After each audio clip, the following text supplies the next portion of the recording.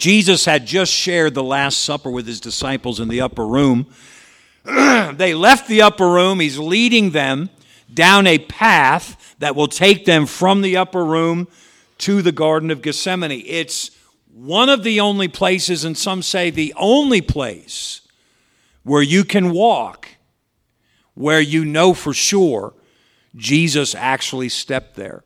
Because it's a stone path that is the only way to get to the gate that leads to the Garden of Gethsemane. They've excavated it, and they say this is one of the only places, maybe the only place, where you know for sure Jesus' feet actually touched these stones. Not that that matters.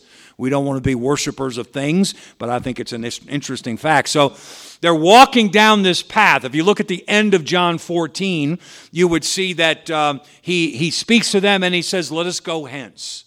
And where are they going? They're going to the Garden of Gethsemane. So everything that happens in John 15 and 16, he's speaking to them as they're walking. So they're walking down the path, and the first thing he starts to tell them as they make this trip from the upper room to the Garden of Gethsemane is about this concept of abiding in Christ. Now, I don't know of a more important concept for believers. It brings you victory. It brings you strength. It's your way to have peace and joy and answered prayer. It's your way to be productive, or to use Jesus' word, fruitful, to bear fruit for the Lord, is by abiding in Christ. This is a very important topic, so I beg you not to just blow it off. But I beg you to, on purpose, take an interest in this thing of abiding in Christ. You get saved by receiving Christ, but you enjoy the benefits of the Christian life by learning what it means to abide in Christ. Now, if I said this morning, turn to the abiding in Christ passage in your Bible, every seasoned Christian would turn to John 15, and you'd be right. But if you turn to 1 John chapter 2, you'd be just as right. You see, as Jesus walked and talked with the apostles that night, there were 10 of them plus Jesus. 11 of them plus Jesus. I was getting my stories mixed up with Joseph and his brothers this morning. There were 11 of them plus Jesus.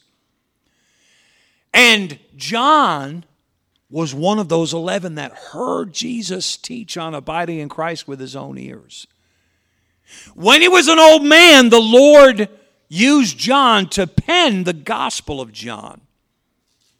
And then it's estimated any time between 5 and 20 years after he penned the Gospel of John, he penned the book of 1 John. So there's the Gospel of John, 21 chapters, and there's 1 John, 5 chapters. I remember being at a church service when I was a kid, and the preacher said, "Open up to John chapter 4. And a lady in the congregation yelled out, this really happened, yelled out, "You talking about Big John or Little John?" What she meant was, do you mean John or 1 John? So God used John to pen the Gospel of John, 21 chapters long, and then anywhere it's estimated between 5 and 20 years later, God used him to write the epistle of 1 John. And here's the thing. When God used John to write the Gospel of John, he gave this account of Jesus' teaching about abiding in Christ. For some reason, God didn't have Matthew or Mark or Luke included, but he had John write about abiding in Christ in John 15. So that's what we know of as the abiding in Christ chapter. But when God had John write the epistle of 1 John, he wrote about abiding in Christ in the gospel, in the epistle of 1 John. Let me show you.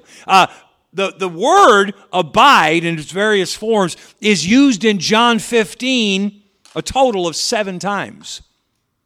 It's used in 1 John 2 a total of 8 times. So it is no less a passage about the abiding in Christ. 1 John 2:6, he that saith he abideth in him, meaning abideth in Christ. Verse 10, abideth in the light.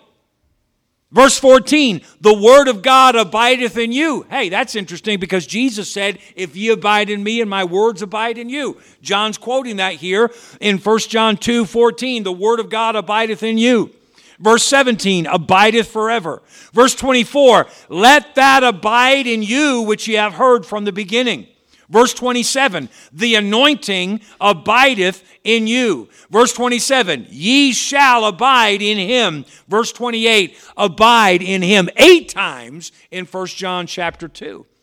And those are the 2 most abundant uses of the word abide in all of the New Testament.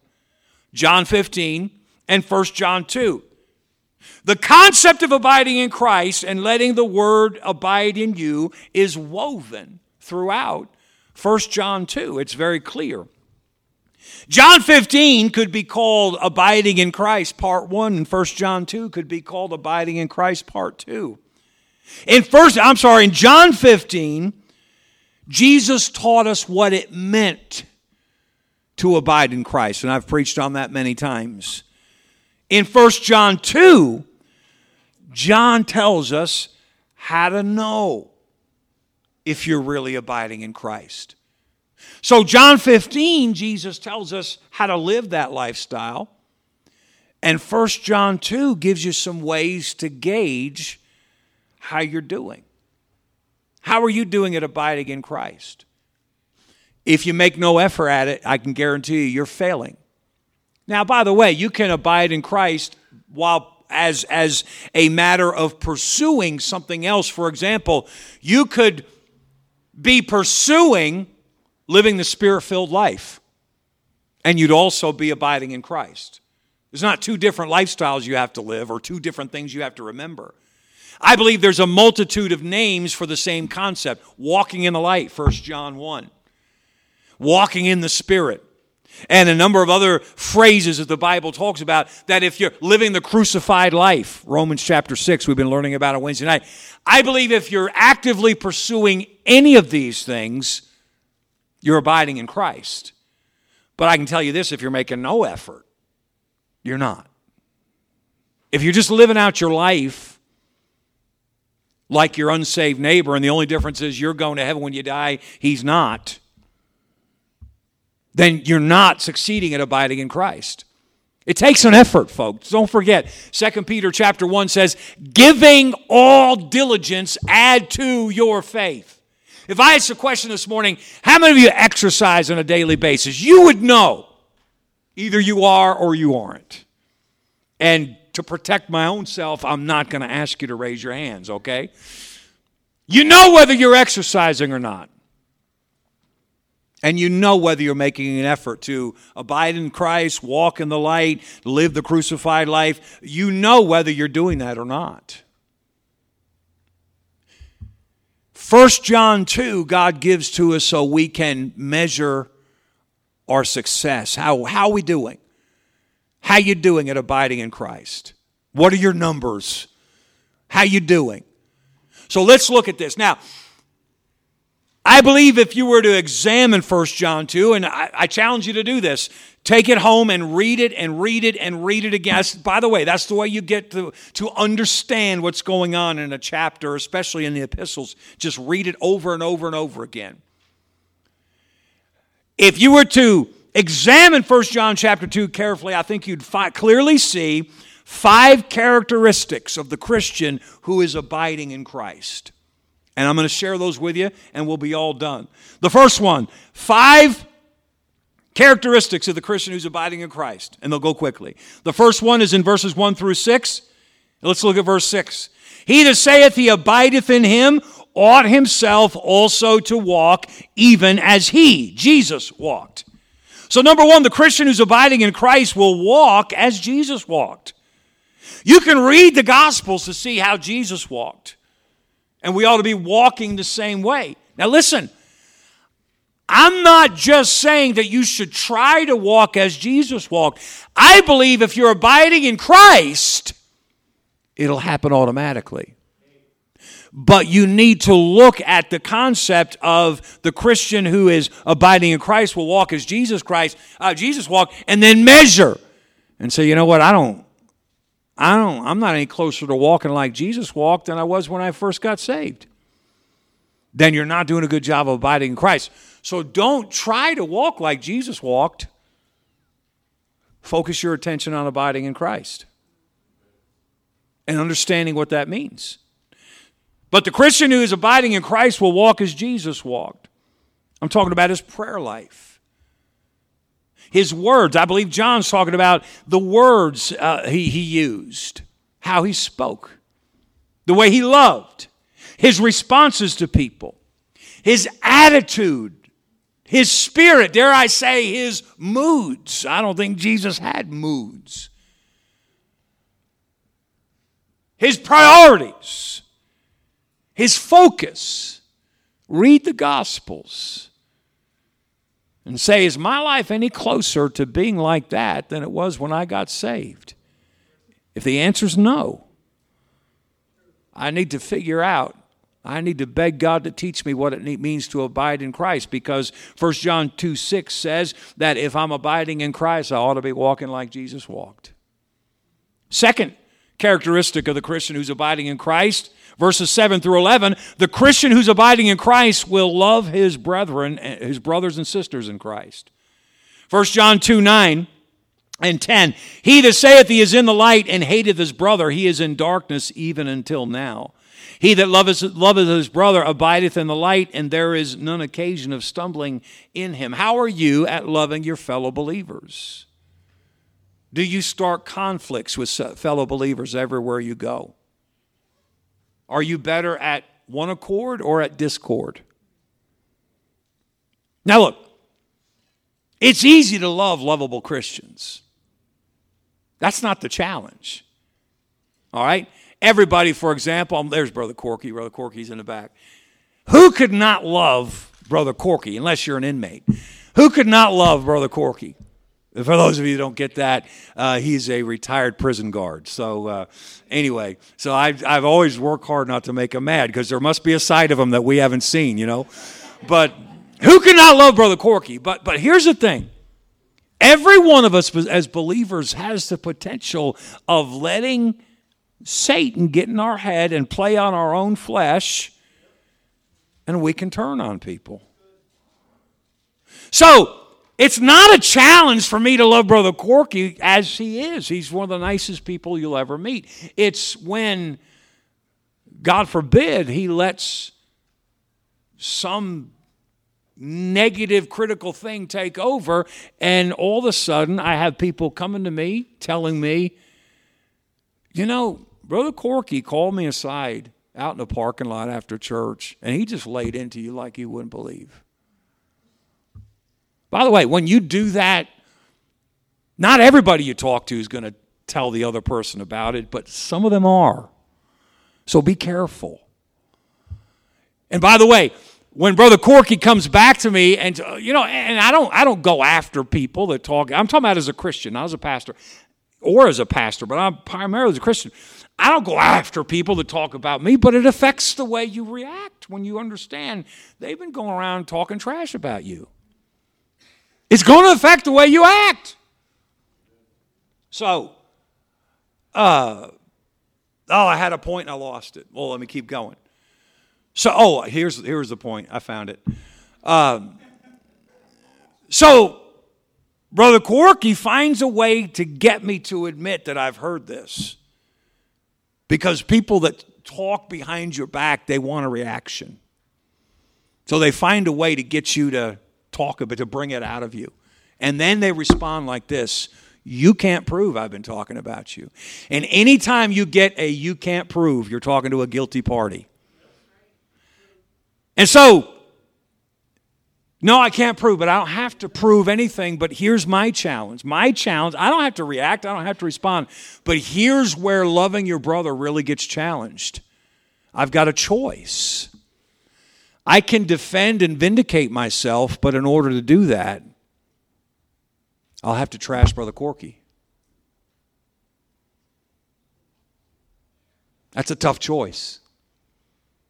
I either make sure everybody knows what he's been saying about me isn't true, but then I hurt his reputation. Or I can love him and say, I'll just take it. Now, if you've never been there, it doesn't sound that hard, but wait till you get there. When you have to choose, when loving your brother means I have to choose between defending myself or protecting his reputation. And you say, in order to love my brother, I'm going to let him say what he wants to say, and I'm not going to defend myself. That's graduate level love the brethren.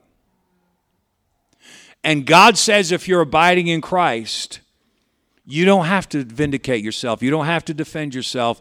You're looking out for your brother in Christ. So, the Christian who is abiding in Christ will walk as Jesus walked. The Christian who's abiding in Christ will love his brethren. What's sistren? Is that it? Sistren? Brothers and sisters in Christ. Then verses 12 through 17. The Christian who's abiding in Christ will not love the things of the world. Verse 15. Love not the world, neither the things that are in the world. If any man love the world, the love of the Father is not in him. Now look, I love nature. It's my favorite time of year. I love to see. A month ago right now, everything was brown. Now it's green. I love it. You ask my wife, I'll just drive down the road and say, oh, look at all the green. It's so great. And then you've got, the occasional cherry tree, dogwood tree, and then you throw in a Japanese maple, all these colors. I mean, just wonderful as you drive down the street. It's great. And then we've got our dogwood tree out here that's been beat up so much by nature that it looks like a dogwood palm tree. Have you noticed that out there? But anyway, because a storm comes up, we have to whack off a branch, and we whack off another branch. Now it's 20 feet tall and just some flowers on top. But anyway, but I love nature. That's not what this is talking about. That you're not supposed to love nature. No, love not the world means love not the ways of fallen man. And he gives three clear definitions. Number one, the lust of the flesh, which is the desire to do. The lust of the eyes, which is the desire to have. And the pride of life, which is the desire to be. What else is the world living for but to do and to have and to be?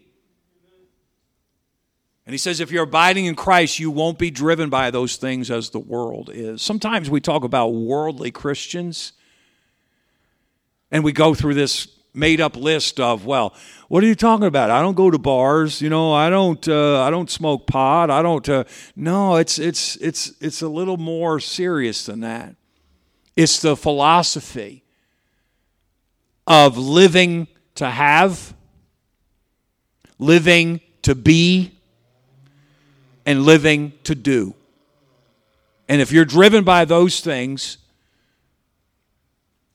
then you are loving the world. And the Bible says the love of the Father is not in you. Now, that doesn't mean that it's all black and white.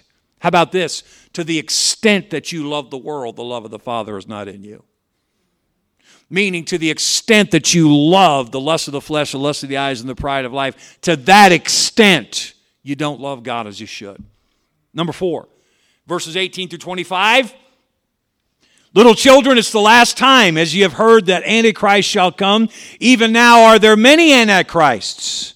So Antichrist isn't just one guy, it's a philosophy. Whereby we know it's the last time. Verse 22, who is a liar? But he that denieth that Jesus is the Christ, he is Antichrist, that denieth the Father and the Son. So number 4, the Christian who's abiding in Christ will avoid deniers of Christ. You say, hey, I'm good on that one. Man, when them Jehovah's come by my door, I don't listen to them because they're deniers of Christ. Well, okay, that's one application. But let me ask all of us, what about the people that are singing to us in our ear? I'm talking about the people that are doing the singing. I'm talking about the people who write the songs. What do they believe? Say, what? It's got nothing to do with anything. Does it?